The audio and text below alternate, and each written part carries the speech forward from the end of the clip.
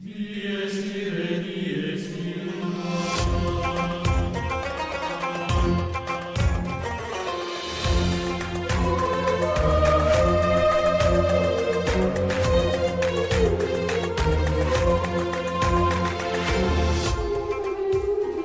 I got some more big news for you. Oh no! Okay, all right, great, good. I was okay. What? By the look on your face, this is gonna be good. Oh no! I got a big trip coming up in September. Oh yeah. Now let me first tell you, I first wanted to go to London, okay? Yeah. But then my daughter says she wants to go to London, so I postponed it until we can travel together. Okay. Okay. Then I wanted to go to Wait, Rome. you can't travel together now?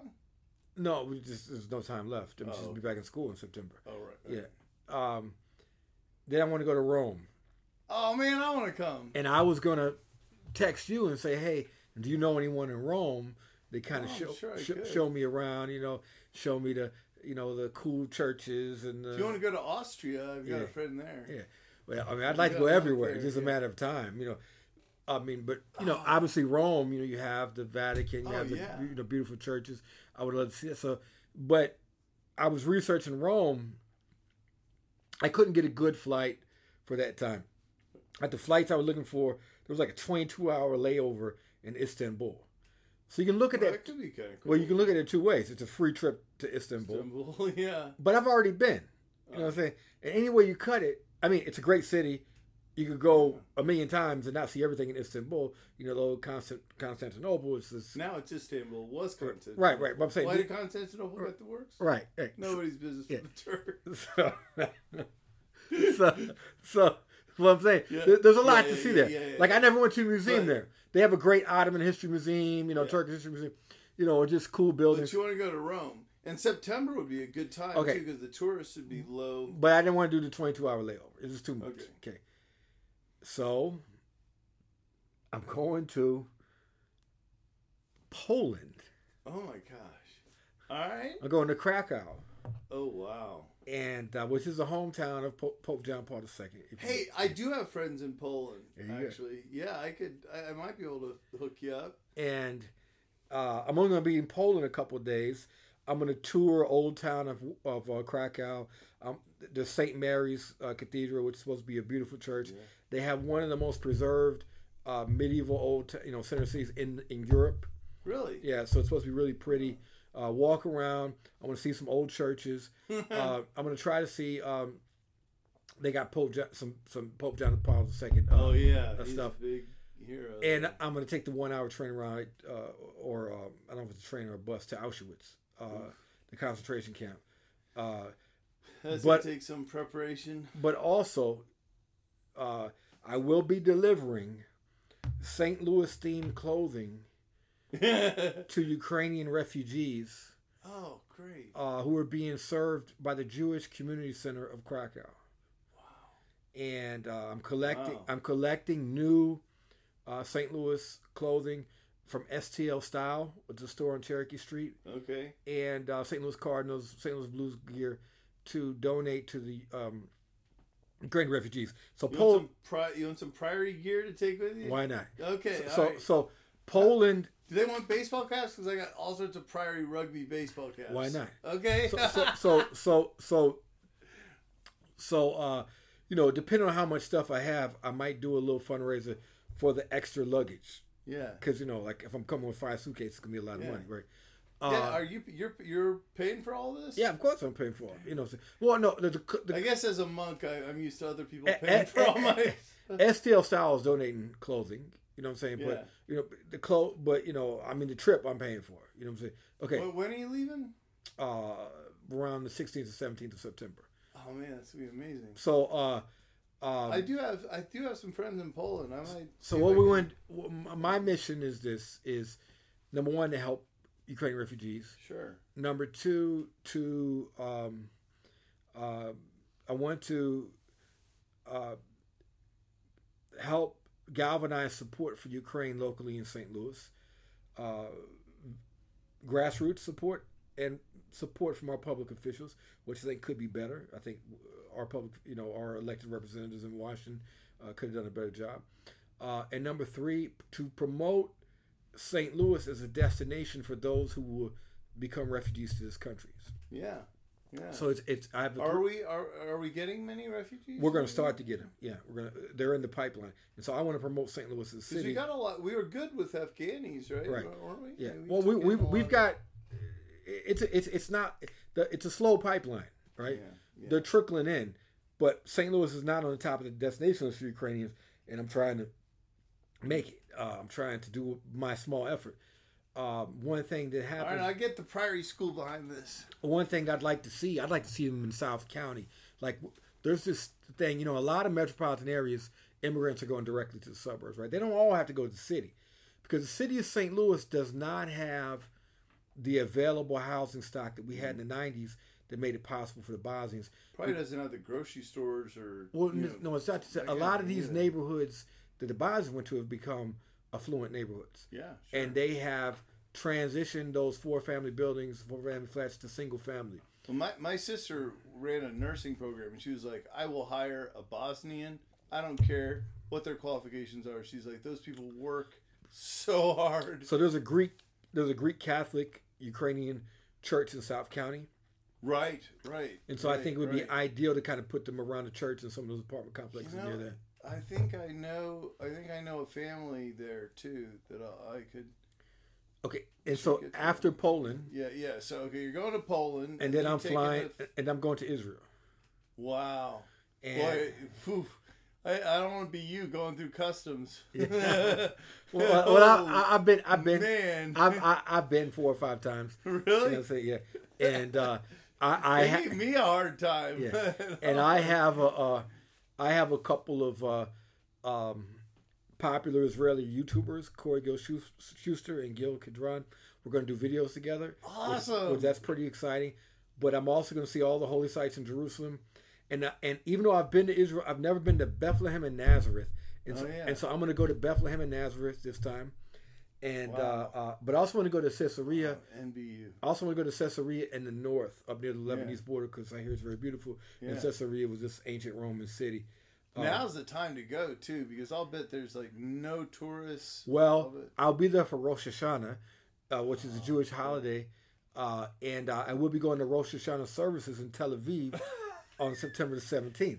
Man, that I cannot predict your next move. I gotta say. Well, I emailed the synagogue and I said, "Hey, I'd like to attend services." And what did they say? And there's a rabbi from St. Louis, kind of co-signed for me. Oh, okay. And they said, "Yeah, you're welcome." So. I don't. But I also have a friend there in Tel Aviv who's like this very non-religious Jewish guy, likes to smoke weed, and he and I'll probably be hanging out with him also after services. I think I would. And he hangs out on the beach. The beach of Tel Aviv is pretty nice. I surfed. I surfed the Mediterranean in Israel. Yeah. Have you been to any of the monasteries in Israel? Yeah, there's one. Yes, I have, though I couldn't tell you offhand. My memory is more like a mulch pile than a filing cabinet. I can remember images and things. They're all mixed up in my head. There's one on the Lake of Gennesaret, and then there's another. Yeah, well, they have a monastery in the old city of Jerusalem. Oh yeah, there are monasteries all over the place. The new ones and the thing about the old city of Jerusalem with the Christians is, so the Jewish quarter, the rabbinate runs everything. The Israeli government. The rabbinate has two, the Ashkenazi chief rabbi and the Sephardi chief rabbi. The Muslim one is actually run by the Waqf, which Jordan has an influence over that. But the Christian one, what's a Waqf? It's like the trust. Yeah. The Christian one, you have the Roman Catholic Church. You have you have the Greek Orthodox. You have the Russian Orthodox. You have the Ethiopian Orthodox. And they're always fighting. You have the Lebanese Maronites. You have the Syrian Malkanites. There's like 20 different churches, and plus, and some of them share the same church right, too. Yeah, and then also there's an Anglican church, there's a Mormon church, there's a Presbyterian church. I mean, everybody wants a piece of Jerusalem. Yeah, but the Protestants don't look up priests fighting in. I've seen it before. Throwing brooms at each other. I've been to the Church of the Holy Sepulchre, but the thing about it is the priests. I mean, the Protestants don't have the prime real estate. No, because they got there too late. Well, they made alternative claims for the Gordon's Calvary. Yeah, Calvary. Yeah, it's a Gordon's Calvary. For those that don't know, it's outside of the walls of the old city. Right. It's I believe it's a British guy. I've been to Gordon's Calvary. It's technically in East Jerusalem, so you're on the Palestinian side when you're there. And he claimed with some justification that they would never execute a criminal within the city walls. But what he didn't take into account was the curvature of the walls. But the walls you see now were built by the Ottomans anyway. Right, you know, right. So they're not. It isn't. Yeah. But I was talking to a nun who was in the convent at Bethlehem, and I was like, and they supposedly, this is the exact spot where, and I was like, come on, does it really? And she hold on. And her answer was, so good. Yeah. When you're at the Church of the Holy Sepulchre and they have that concrete slab where they say, they say that literally the body of Jesus was on. Yeah. Do you in fact believe that was? Well, that's what I was asking. Basically, I was like, "You really, seriously?" And she had two answers. Yeah. One was, "Who cares?" Right. It's I think that's a good answer right there. Yeah. And she said it's the faith of the pilgrims that makes the place holy. Yeah. But then her other thing was like, if you had been there, wouldn't you have remembered? And you'd have told your grandson, and your grandson would have brought his grandson. I mean, like the cultural memory is not to be misunderestimated. Not to be underestimated. That like. The creche, like in Rome, supposedly they have the creche that Jesus was actually held in, right? Yeah. They also have, interestingly, Jesus's foreskin, but we'll talk about that maybe. And if you go, wasn't there a fight over the foreskin? Like, didn't someone have it? And, yeah. But here's the thing, and this is a point made. Like maybe it is, maybe it isn't. Who knows? But if you had been there, and you thought this was the Messiah, and you were, say, cutting his hair or something, I have a friend who's got Elvis's scarf, right? And you can guarantee that 1,000 years from now, they're still going to be saying this is his scarf. I'm skeptical of the foreskin claim. Me too. Yeah. But also, if you go, there's also a feather of the angel Gabriel, by the way, somewhere. Right. So if you go to the Istanbul, I think it's called the Islamic, I don't know, the Islamic Museum or something. Yeah. They claim to have hair from the beard of Prophet Muhammad and stuff like that. But then again, okay, let's say you are the Prophet's barber. Yeah. I wouldn't throw that away. Yeah, I'm guessing that hair belongs to some Turkish dude, maybe. Years but ago. Then again, I mean, I have a friend who's a Norbertine priest, and for the feast of Saint Norbert, 500 years after he was dead, they brought all the relics back together again to celebrate, and it turned out he had 3 legs. It's like another miracle. I have a trivia question. But still, right here, this is a little on my wall here. This is a strand of Mother Teresa's hair. Okay. And this was given to me by her nun who cut her hair. Okay. So I don't know. I'm sure that is what we claim it is. I'm gonna give you a trivia question. I'll fail. Okay. I give up already. Who's the saint of the day? Oh, who is the saint for today? We didn't celebrate a saint for today. Oh, man. Yesterday was James. I don't know who is it. You got a lot of saints for today. Yeah. Blessed Maria of the Passion of our Lord Jesus Christ. Oh, well, yeah. I don't also, know you know who that is? No. Also known as Maria Gracia Tarallo.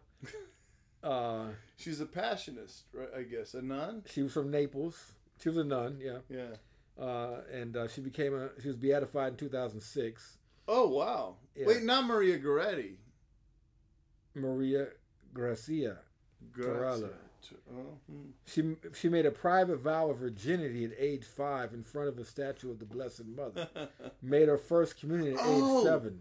Oh, I think I do know. And she was the same nun who gave me the holy medal to give to you, she told me about her favorite saint, and now I can't remember her name, but she was like, she couldn't believe in the Eucharist, and she was like 5 years old, and she was like, if this is God, you're gonna die when you consume it. Like, no one can do that.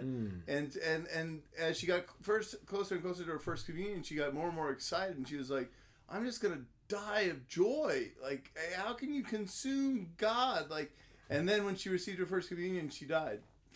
Well, today we also celebrate Pope Saint Celestine the First. Oh, Celestine. Yeah. Yeah. I was just talking about him this morning. Yeah. Because he was so he was in opposition to the monophysitism. A portly fellow. Yeah, he was. Yeah. But there was an early Christian heresy called monophysitism, right? Which the Oriental Orthodox. They don't claim to be monophysites, but on that stream, the Armenian Apostolists, the Coptics. But they don't like to be called monophysites. Right. There's another word for it now. Yeah. But in any case, Pope Celestine resisted that. Okay, so about, I think it's like 30 years after his death, the Empress Theodosia, she has an affair with this guy named Virgilius, who is a bishop. So she has the Pope poisoned, and then she poisons the whole Curia, and she starves the new Curia until they elect her boyfriend Pope. So Virgilius, and she makes a deal with him. She says, I'm going to give you 700 pounds of gold, and what you're going to do is you're going to canonize Nestorius, who was the monophysite guy, and you're going to posthumously excommunicate Pope Celestine. So Virgilius says, that's cool, and when he takes over, he says, I gotta go on retreat for a while, and he goes off with his 700 pounds of gold, has a party, comes back, assembles all the bishops of Rome, says, I have this big announcement, and from the throne of St. Peter, he excommunicates the Empress and canonizes Pope Celestine. So she has him tortured to death. But the interesting thing is that, like, when push came to shove, he just didn't do it. He didn't do it. Yeah. Well, let me ask you this about the Monophysites, right? Yeah. So you're talking about the Armenian Apostles of Church, the Coptic in Egypt, various ones in Syria and Iraq and Lebanon, and the Syrian Malachite who are heavy in India and South Asia. Right. Okay, so if you look at these churches are really in the doghouse. They're really have, I mean, what do you mean in the doghouse? Well, I read a good book. I'll look it up. The title, I think it's called "The Vanishing," about the disappearance of Christians in the Middle East. So I know there's a schism or a difference between them and the Catholic Church, right? Yeah. But these are people that are very committed. Oh yeah. And are dying, or being bombed, or being enslaved, executed. Yeah. So certainly there has to be a degree of respect for these. Yeah. It basically, Yeah. I think, this may be controversial, but I think basically the Catholic attitude toward the Orthodox is very much the way many. But there's two Orthodox. There's the Eastern and there's the Oriental Orthodox. Oh yeah, there's. I mean, there are so many different. Basically, it's cultural. Right, but I mean the Eastern. But we would love to be in communion with them, and I believe, I could be wrong here, but I believe Catholics are allowed to receive communion at Orthodox churches, but Orthodox do not allow. Well, I just want to make this distinction though. The Orthodox have two. The Eastern Orthodox are in communion with each other, which are the Greek, the Russian, the Serbian, the Macedonian, Ukraine, et cetera, right? Yeah. They're the Greek and the Russian still in they're in communion. I believe so. At one point, they excommunicated the patriarch. And then the Oriental are in communion with each other. Okay. But they're not, which are the like in Egypt, Middle East, etc. Okay. But they're not in communion. They're not in communion with the Greeks and the Russians, etc. Like that. Yeah. The problem is that to have I believe even most Orthodox patriarchies acknowledge that to have an ecumenical council, to make a decision about doctrine, you have to have the Bishop of Rome, right? And I believe, in here I'm conjecturing, I guess, but I think it's an educated guess, that they believe that the Bishop of Rome has apostatized, but they still can't make any real progress in theology. They're sort of trapped in time because they can't get the Bishop of Rome on board. I'm not sure of that, but I do know one of their theories is that the Bishop of Rome shouldn't be elevated any higher than any other. Right. And Francis has kind of put that on the table. Yeah. He's and John Paul II was like, we need to rethink the role of the Bishop of Rome. But the thing is, I mean, I don't know. My personal opinion, I suppose, is that somebody in the end has to be the one to say yes or no, and there has to be some authority. That's what, like, my mom. I remember asking my mom, because there's this famous passage in St. Paul where he says, "Women, be submissive to your husbands." Yeah. And I was like 13. I was like, "Mom, who's the head of this household?" And she was like, "Your dad." And I laughed. There you go. Because I didn't believe her. And she was like, "Look, in the end, someone, when push comes to shove, someone's got to make the decision. And we're, your dad, makes more money, and we just decided that he was going to be in charge. He was going to have the ultimate say." Do you know about the 7 sleepers of Ephesus? The people of the cave? Oh, man.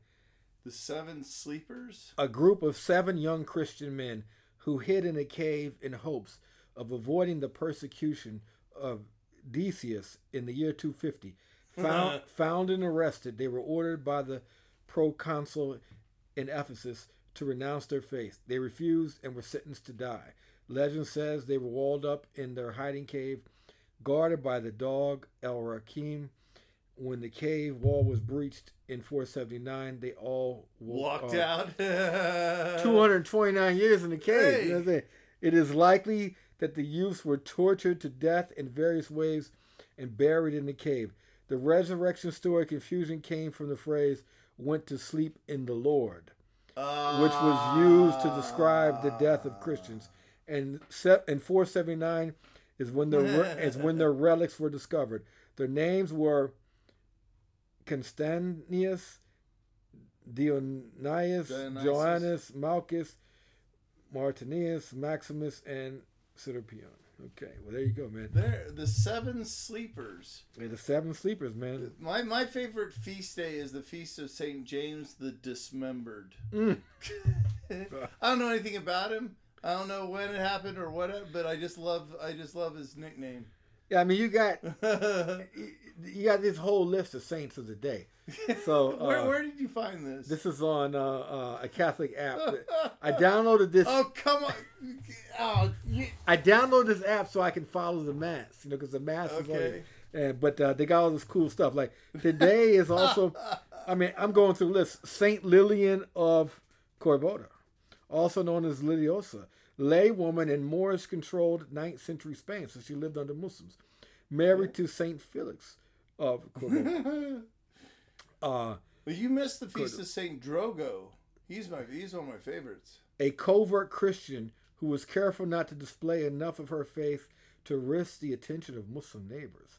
However, stories of the persecutions of active Christians shamed her into openly living his faith. Martyred in the persecutions of Caliph Abdurrahman II in Cordoba.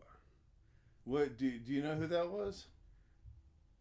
No, not that particular name. No, I don't know their name. Even though I read a book on the history, and I'm sure it was in the one of the numerous names and battles and stuff like that. So you got all kind of stuff. Blessed Modesta Vegas y Vegas. You know what I'm saying? I mean, there's a Blessed Joaquin Villanova Camalanga. You know what I'm saying? This is an easy one. Blessed William Davies. There you go. Was he I bet he was an English martyr. He was born in Wales and died in Wales. Yes, Wales. You know what I'm saying? Welsh martyr.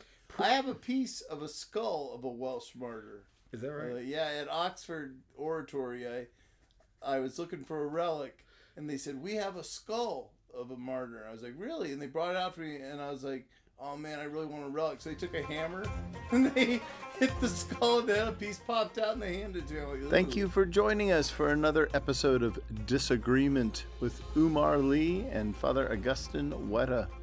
If you like this podcast and feel that there should be more disagreements, please subscribe, add a review, Tell your friends about us. Salam alaikum. Et cum spiritu tuo.